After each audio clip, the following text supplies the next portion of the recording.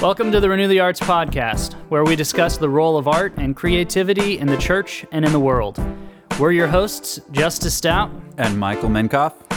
Our mission at Renew the Arts is to liberate Christian creativity. At renewthearts.org, you can see what we're working on and see how you can get involved in the creative revival that is currently happening in the church.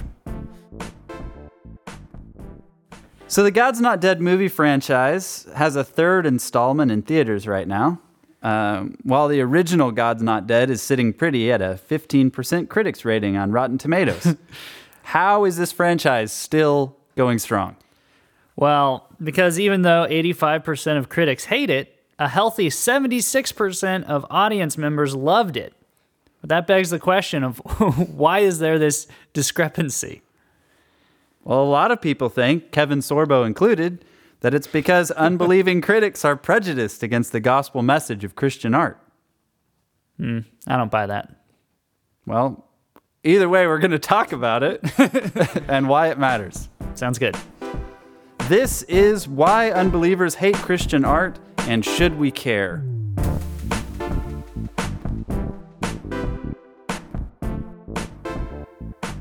Well, now that we got that out of the way, working on our podcast vibes, podcast procedures. Right. All right. Yeah. God's Not Dead. It is, like you said, in its third movie now. Somehow. I think. Have you seen any of them? I saw the first one. Oh, you did? Yeah. That was all that it took for me. How long after it came out did you see it? I saw it on at my house, so I'm pretty sure I watched it once it came out on video. I think my parents bought it. I'm sorry, I didn't mean to throw my parents under the bus. They're fine people. They're perfectly fine. Anyway, yeah. So I saw it. It's bad. Did you watch it with your parents? I did. What did they think about it? They liked it. All right. I was actually embarrassed for all of us and the movie while I was watching it. Like the kind of uncomfortable, it was embarrassed. Awkward. Yeah. I mean, I wouldn't say that I would rather have been watching like an R-rated movie with my parents, but it was sort of like the similar awkwardness. We're like, are we really watching this right now? Yeah. Am I really watching this? For people who don't know, Michael's parents are incredibly awesome and incredibly supportive of what we do. So in that sense, it's... Yeah. And part of the reason for supporting God's Not Dead is from that same spirit, right, of desiring to support people who are making Christian art, absolutely, even if they're not all the way there. I mean, we're not all the way there. Yeah, absolutely. They've been supporting us while we didn't have a lot to show for it. So that's part of what's going on there. And I think actually that does explain some of the discrepancies between critics and audience members. Okay. The audience members, I mean, the people who showed up to this movie were Christians who wanted to support Christian art. Mm-hmm. And so that explains the audience approval rating. Right. It doesn't explain, however, the critics' disapproval rating. And so a lot of the people that have talked about how this movie has been received, Kevin Sorbo is one of them. He was in the original. I think I don't know if I want to spoil the movie. I don't know if it matters, but spoiler alert! If you're really hanging into this, on the edge of that cliff, if you're waiting for them to make the fifth and final of the pentology before you watch any of the movies, then to skip this podcast. Yeah, to skip this part right here. Okay. Just fast forward a couple of seconds. Anyway, Kevin Sorbo dies in the first one. But he becomes a Christian like right before he dies. Yeah, right before he has a deathbed conversion on a street, he gets hit by a car or something. I don't remember exactly, but it was something along those lines. Anyway, so he was in it. He was the atheist philosopher who spits out a bunch of extremely obvious and easily defeatable arguments against religion, and then eventually is won over by the Newsboys or something. So he died. By being a straw man. Like he died, the straw man died. Yeah. The straw man got hit by a car. Yeah, the straw man was went everywhere. Burned in effigy. It was terrible. Anyway, so he said this in an interview with Fox News. This is a quote. "There's so much bashing going on in the media and world for people who believe in God. There's so much anger in Hollywood. They don't like the truth. They'd rather be lied to, and they just attack anybody who doesn't agree their way. Yet they scream for tolerance and they scream for freedom of speech, but only if it's their way. I don't begrudge them their beliefs. Why do they begrudge mine?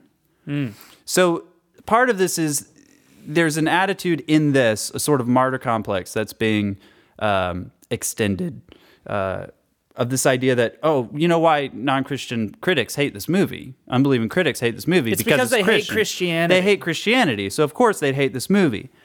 And look, I'm not arguing that there are unbelievers who are violently opposed to the Christian message. But there are a lot of evidences that what he's saying doesn't fully explain the critical response. And one of the major evidences actually is the way that critics have responded to good movies, even when they are Christian. So Right. if you look at, I'll just give you one. So the question is this a pattern? Yeah. And are there any Christian movies that critics do like? Yes. Right. Now, one of my favorite movies of all time is Ben-Hur. And Ben-Hur is explicitly Christian. It has actually a pretty straightforward gospel message, even centered on Jesus. And it's, I don't know whether or not Christians made it or whatever, but I would say that it is a very edifying Christian movie, or a movie that is edifying for Christians, for sure. And if you look it up on Rotten Tomatoes, you'll see that it has a 87% fresh rating from critics. And it has an 89% very similar audience response. That's only 2 points off. Only 2 points off. So you're saying, okay, so in this case, the audience really loves it. They feel like their message is being affirmed. But critics also think this is a well-done movie. Even though it had an explicitly Christocentric, gospel-driven storyline. Right. That was clearly designed, actually, for the purpose of talking about themes of forgiveness, and not just vague themes of forgiveness. It actually is on Jesus. It features Jesus on the cross. Yeah. And it's Jesus on the cross in the movie that is the source of life and healing and forgiveness. It's not beating around the bush. Like it's extremely explicit. All right. So what's the difference between Ben-Hur and something like God's Not Dead? Ben-Hur is a good movie. That's the difference.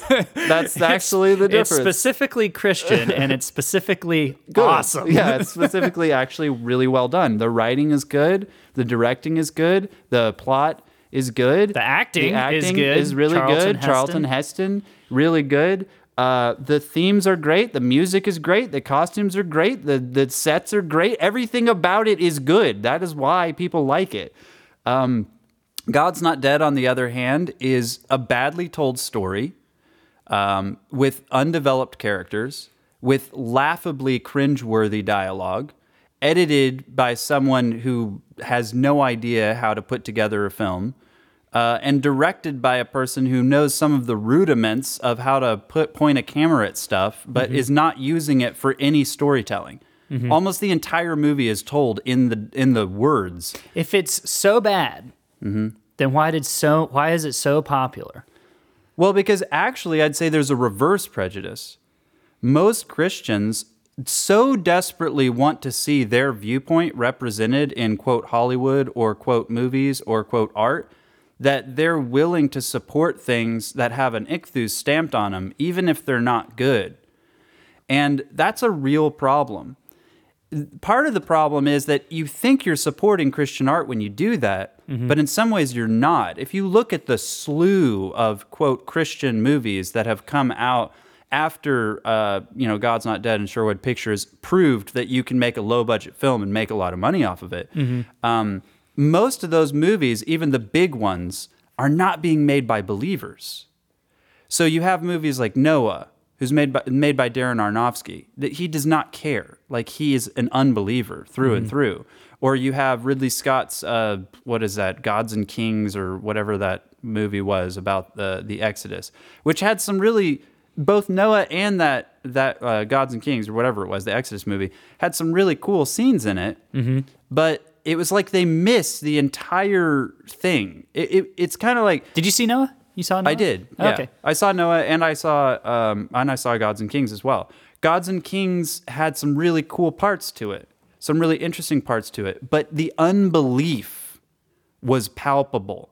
It was like You know how this slew of comic book movies tries to realistify the comic book world to where it's like, oh, this is a grittier view, but this is more like is technology. Like you Gotcha. can use technology in order to make something that was similar to what Batman's cape was in the original, but Batman's cape in the original is just a whimsy, whereas now it's like a technology thing. Yeah. You know, it's super cool and like real. Like this could really happen. Well, they sort of tried to do that, where it's like, let's take this mythology and turn it into something that makes realistic sense. So like in Ridley Scott's movie, for instance, the plague, the progression of the plagues was very much like scientific, where it's like, okay, well, if all the fish die, from all the blood, then that causes all the frogs to leave. And then when the frogs leave, because they leave, there's like tons and tons of them, and then they die, and that's because that That's brings why the the flies come. flies. That Yeah. kind of makes sense, though. No, it kind of does make sense. But at a certain point in this progression, right? Like it actually doesn't make sense anymore. Like when the land is covered in darkness, for instance, you have certain places in the movie where that just doesn't. And I'm saying it's certain places in the story, in the narrative, Right. where God sort of enters in and says, "You have no explanation for this, Egyptians." And you can kind of see, okay, well, maybe Pharaoh's hardness of heart was somewhat oriented toward toward these natural explanations, or even the sorcerer's explanations. Oh, we also can add more gnats to Right. what are already here. The gnats that are here. It's like, why we don't need more gnats, sorcerers? Like, stop doing that. But anyway, I'm looking at that kind of stuff, and you're like, well, that's cool. That was a pretty cool scene, and even though he was trying to realistify it. And then after that, you can see a great deal of unbelief exhibited in the movie. There's still parts of it where it's like, it's pretty cool. Got a big budget, And it looks cool. It looks pretty cool, but it's not being made by believers. It's made by unbelievers. And so some of the best movies being made on Christian stories, biblical themes, etc., are being made by unbelievers. So we have to choose if it's a good Christian movie or, a good movie Made by Christian unbelievers. content or a bad Christian movie. Right. Yeah. And if you're going to choose between one or the other, I mean, honestly, I would rather support believers. I think that's the thrust of the scriptures in terms of doing good to the household of God.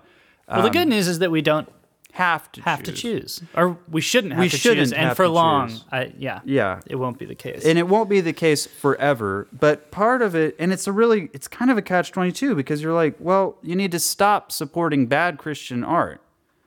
And you need to give support instead to Christian artists who are going to be able to make better, more well-crafted, more excellent pieces of art.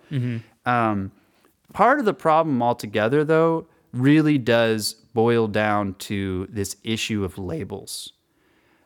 It shouldn't be the case that we have a quote-unquote Christian music industry. Or a Christian film industry. Christian film industry. Yeah, this is actually a question, because you brought up Ben-Hur. Right. And it's like, hey, here's a Christian movie. But it wasn't necessarily made by Christians, at least. And people Or listening, Noah, or Gods and Kings. Feel free to jump in here. I don't know what the production crew looked like for Ben-Hur. William Wiley, I think, is the director. I'm not sure, but there could, you could say, well, Ben-Hur wasn't made by Christians, so non-Christians were more receptive to it. Does that make sense? But but that's why we defined Ben-Hur as a Christian movie, having an explicitly gospel-oriented message, and that if it's the gospel that Christians hate, if it's the gospel that non-Christian critics hate, then they should have hated Ben-Hur as well. And it's not just Ben-Hur. I mean, seriously, you're talking about Dostoevsky, Flannery O'Connor, Bach. You have huge numbers of extremely explicitly Christian artists and art that are still, to this day, in high regard among non-Christian critics. Yeah, I mean, if you go to a secular college, secular, quote unquote, humanistic, quote unquote, anti-Christian, quote unquote, atheist, whatever, you go to this college and you go to a literature class, like a lot of that literature is going to be made by Christians. Yeah. Still to this day. If you take a Russian literature class, it's like all made by Christians. And so I have a hard time with that narrative. I think the narrative is self-serving. What narrative? The narrative of we are being persecuted for our Christian beliefs by these critics who hate what we're doing. I think no, they're just criticizing the movie because it's not very well done. Yeah. Now, when you make a really good movie and they still persecute it and they still reject it, which wouldn't happen in this country. I mean, like the Christian persecution narrative within this country is kind of laughable, considering the fact that in some countries people are actually being killed for being Christian. So if non-Christian critics are giving your movie a pan, I don't know that that's the height of like, we're being Well, you should persecuted. definitely bring the Second or the First Amendment into it. Freedom of speech, and who are they to say I can say what I want? They just hate me because I'm right. No, not so much. So if you're making art, if you're a Christian and you're making art and it's not being received very well by the world, first ask yourself, is this terrible? Yeah, and maybe don't ask yourself that. Ask other people. Maybe ask other people. That's an even better. Yeah. So. So do not first. In this, yes, there. I think a lot of people could definitely hear this, including myself at stages of my of being an artist and with Brock's Folly and different music and stuff like that. And there were times whenever like we would play a show in Chattanooga and it was like, well, a lot of that was kind of explicitly Christian, and the Christians probably thought, oh, these guys are being too on the nose, and the non-Christians didn't want preaching us. But no, I think 99% of the time we just didn't practice enough. Yeah. And our product wasn't as good as it should have been. Right. And so I think it's probably an easy thing for a lot of Christian artists to fall back on, like, oh, it's because I'm Christian. But please, if there's a chance that could be you, consider whether or not what you're doing could be, better received if it was excellent. And if you really want to find out if that's the case or not, ask as many people as you can. Yeah, and the harshest criticism you get, even from an unbeliever, even if it's prejudiced, you can still read through these reviews that were written on God's Not Dead, and most of them are spot on. And that is a great point. So if you still disagree with us at this point, if it's like, I still think critics are panning it because it's Christian, go to the Rotten Tomatoes website and read the reasons people are panning this movie and see if it's accurate. See if they're panning it because it's Christian. And the filmmakers, if they weren't saying, oh, we're just being persecuted for our message, they could actually learn a lot from this criticism. We can learn a lot from this criticism. And I think that's one of the reasons why this topic matters. That if we're going to present a comely, winsome Christianity, a beautiful Christianity to the world, we do need to be listening to their criticisms. You're saying it's not going to work to keep making really bad movies and then get really upset when it gets panned? I don't think it's going to work. This isn't going to win any favors. This isn't going to convince them. Listen, dude, God is not dead. And I don't know what movies you've been watching. I'm sorry. But we're proving to the world, I hang my head, which is 5% of our audience in theaters, that God is not dead. This is bad. Okay, no. So anyway, it could be helpful to listen to these criticisms, for one. Secondly, if we're going to make better Christian art, quote unquote, how about we just stop talking about Christian art at all? Please, yes. I mean, really, it's bad or it's good. And I know that that's it. I know it can be a little frustrating listening to the podcast, being like, you keep talking about it. Yeah. But there's no other label. There's no other way to address it except to awkward. Use terms that you don't like in order to convince people to use new terms. Right. And the new terms wouldn't even necessarily be that great. It's just, look, you have Christians, you have believers. They're in the world, they're in the art world, and they are making art. And the question is not whether or not they're making Christian or non-Christian art, whether or not you can stamp an ichthus on what they're doing. Really, the only question that needs to be asked is, are they making good art? And now a person might come in here at this point and say, well, you know what? Just because they make something that's well-crafted, like there are lots of things that are well-crafted that aren't edifying. But if a Christian, now I'm saying like a Christian, a believer, I write poetry. I write songs. You write songs. We write and we work in the arts. Is it possible for you as a believer to not talk about your relationship with God if that relationship is actually real? I think it's probably possible in little windows. Yeah. Like there are going to be cases, maybe a song where I'm Yeah. not talking about God, but yes, there are those windows. Right. But the reality is that your whole entire worldview, your Exactly. whole entire perspective And on that's what I think is everything- more important. It's like if you're a Christian, Yeah. you're going to be talking about God all the time. Not necessarily. Like, do you? Like, as far even if you're not a creative, or even if you're not an artist, like, does every sentence, does every vision you have, every time you open your eyes, are you connecting it specifically and explicitly to God? In some ways, it's just the manner. It is the way that you see the world. It's not that it's like that C.S. Lewis quote. You're not always looking at the sun. It's because of the sun that you can see the world. And it's because of God and my relationship with God and his truth that it is through that lens and in that mode of being that I experience the world, and therefore that I talk about my experiences. So if I'm making art, it's like the tongue. There's the wellspring that your words come up out of.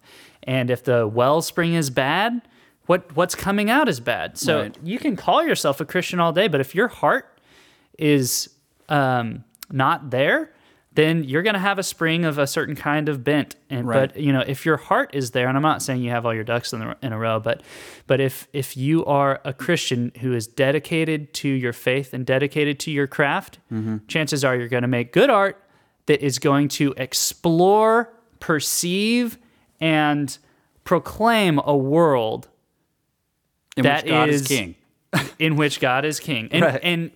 and in some senses, that's going to be explicit. And in other Other times, senses, it's not going you're to be. just going to be experiencing reality for what it truly is. Because That's part of it. that is part of it. All truth is God's truth. Yeah. And so if you... Christianity isn't a filter you drop on your glasses, like you see things, this is the Christian filter. If Christianity is true, then what God says about the world is what is real and Right. is what is true. Right. And so in my book, I actually talk about this, the idea of vitamin G fortified art, where where you add vitamin God. Oh, yeah. You refortify something that's been stripped of all of its nutrients, Right. and then you Right. refortify it with vitamin God. It's like, well, the reality is that reality is embedded with, it's latent with meaning. You don't have to reinsert God into a reality that is already vibrant with his testimony. But unless you don't see that. But see, that's problematic. If as a Christian, you feel like reality has to have God added in order to be Christian, I think you have an improper view of God. There's actually an example with this in Thomas Kincaid. Like a lot of times he would add these little crosses and I think he would do other things like include the initials of his wife, which isn't, there's nothing wrong with that, but like have these like little Right. Easter eggs. Right. Which was like, okay, I have a landscape. Right. But it's Christian because I've added. If you left Christian artists, like if you wanted to admire a forest and it was up to a Christian artist to make a forest, they wouldn't plant trees. They would like turn all the trees into crosses. Right. And be like, see, now you can remember that when you look at a forest, you Right. remember God. God didn't do that.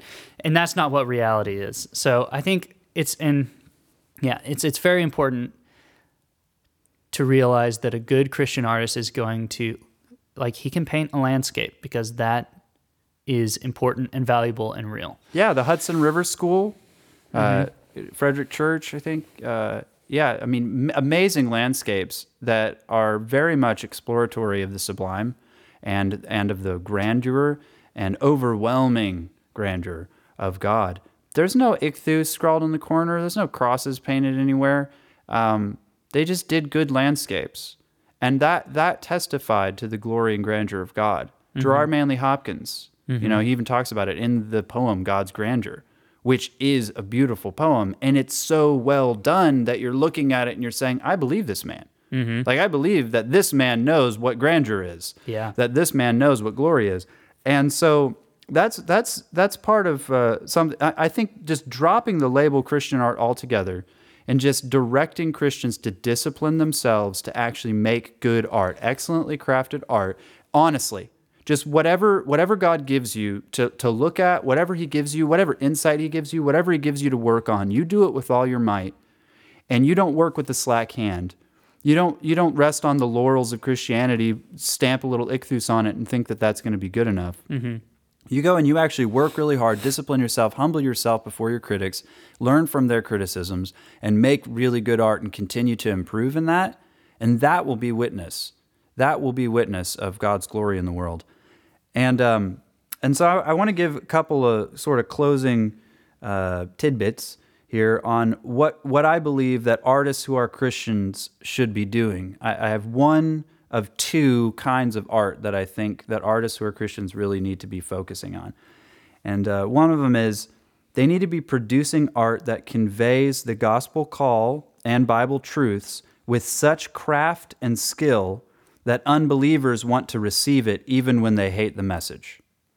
And then the second thing that they could be doing, so that would be ministering to unbelievers. Right. Okay, unbelievers would listen to that if it were well done. Mm-hmm. They have. I mean, you've got artists like Lecrae or Sufjan who have non-Christians, unbelievers who are listening to their work and reading their work or whatever, and they are being affected by it in some way. Mm-hmm. And even though they don't like what they're saying, they like what they're doing to such an extent. And there's kind of this dissonance. Well, it's the dissonance because they like what they like what they're saying, actually, yeah. You know, or they like what they're hearing. Yeah. And to some sense, they do like what they're saying. Like, Yeah. Christianity isn't ugly. No, it's not. Christianity is beautiful. Mm-hmm. And it's such a strange thing for Christians to maybe sometimes assume that we're going to be ugly to the world. Right. And so you have to be all what we have to offer is the good news. Yeah. It's beautiful. Mm-hmm. This should be honey. Yeah. And it is honey. Like, this is a wonderful, good, like, the truth.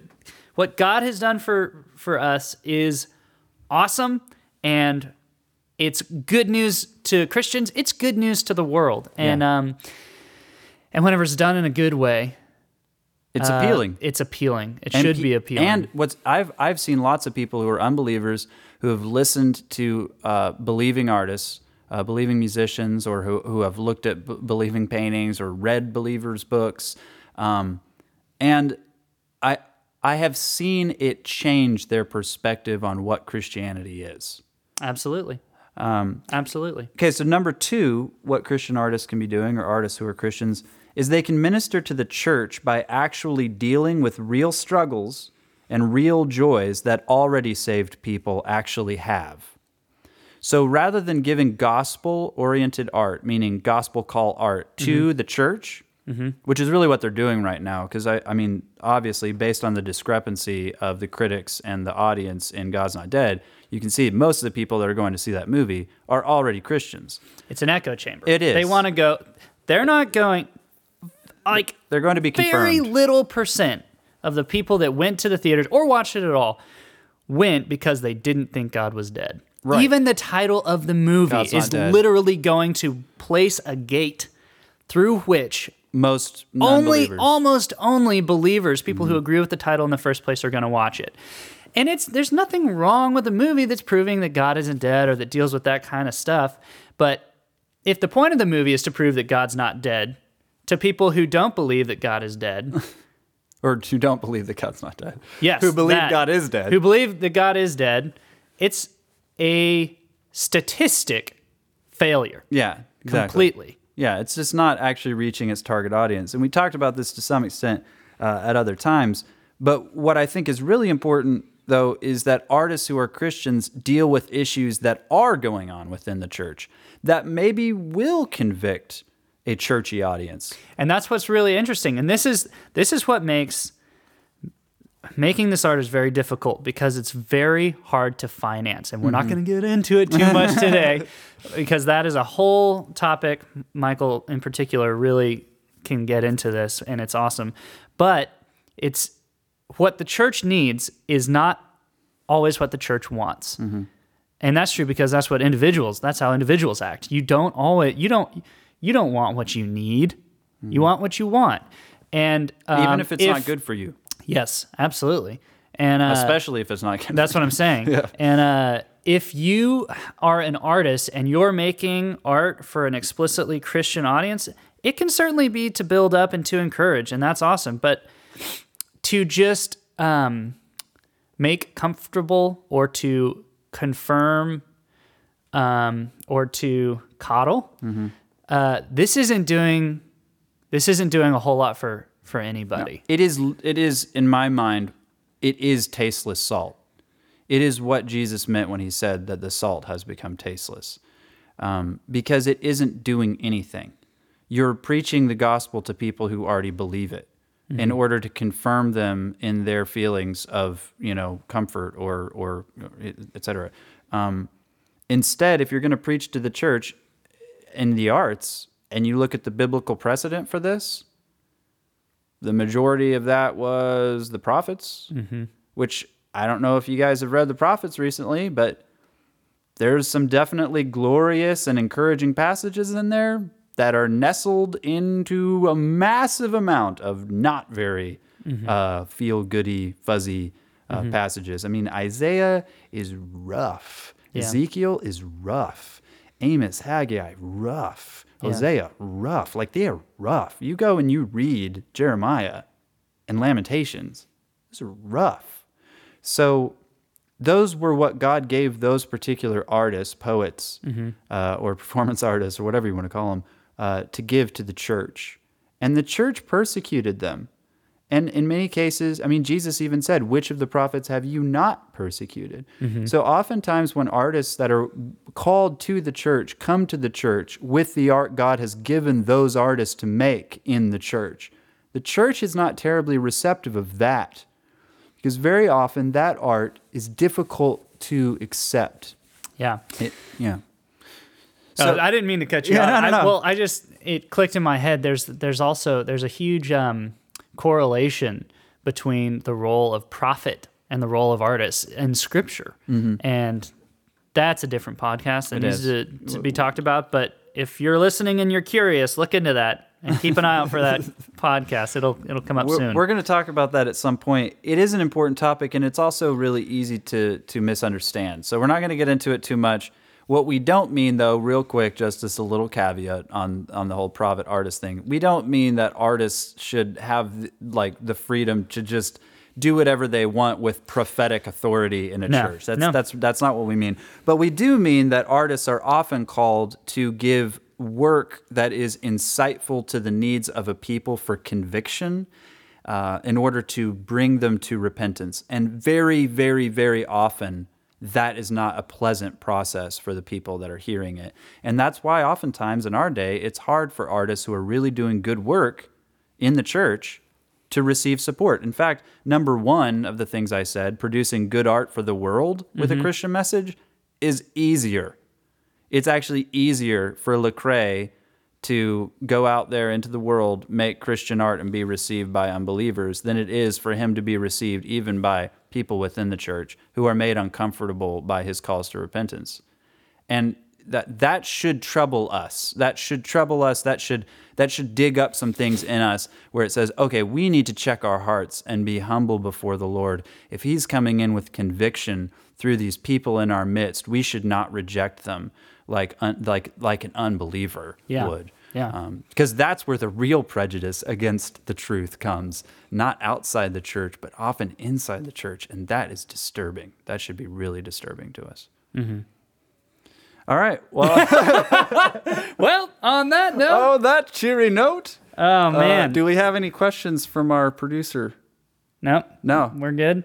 We were supposed to pick out a song beforehand for this, did we? No, we didn't, but I think Fiery Crash's Steeples would be a really great song. That is That would be real. So Fiery Crash is the production of Josh Jackson, who's one of our sponsored artists, and he wrote a song called Steeples, where you can hear him in the song pleading with this unbeliever that he's been witnessing to, and he goes into a lot of the things that God's Not Dead actually tries to go into, but with much greater nuance, much greater compassion, and just with a really beautiful song. So we're going to leave you with that and let you listen to that for a few minutes. Yeah. Thank you. We'll see you next time.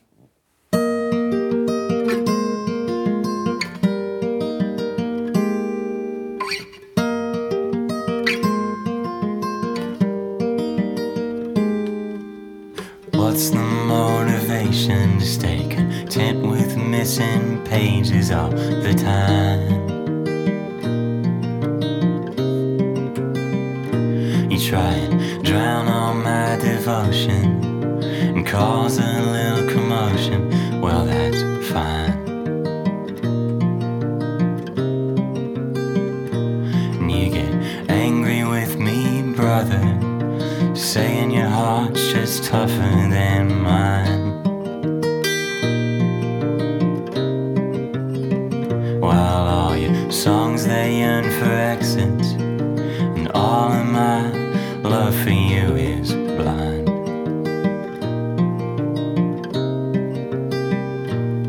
And I know that your heart is solid gold, and I know that everyone must be right, and I know of our equivalents as we're getting old, but I know how you stay up at night sometimes.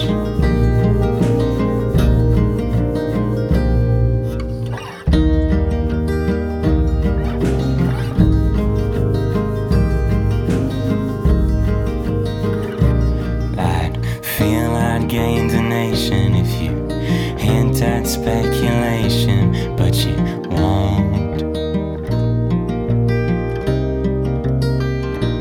And we'll talk of your transgressions while you answer your own questions on your own.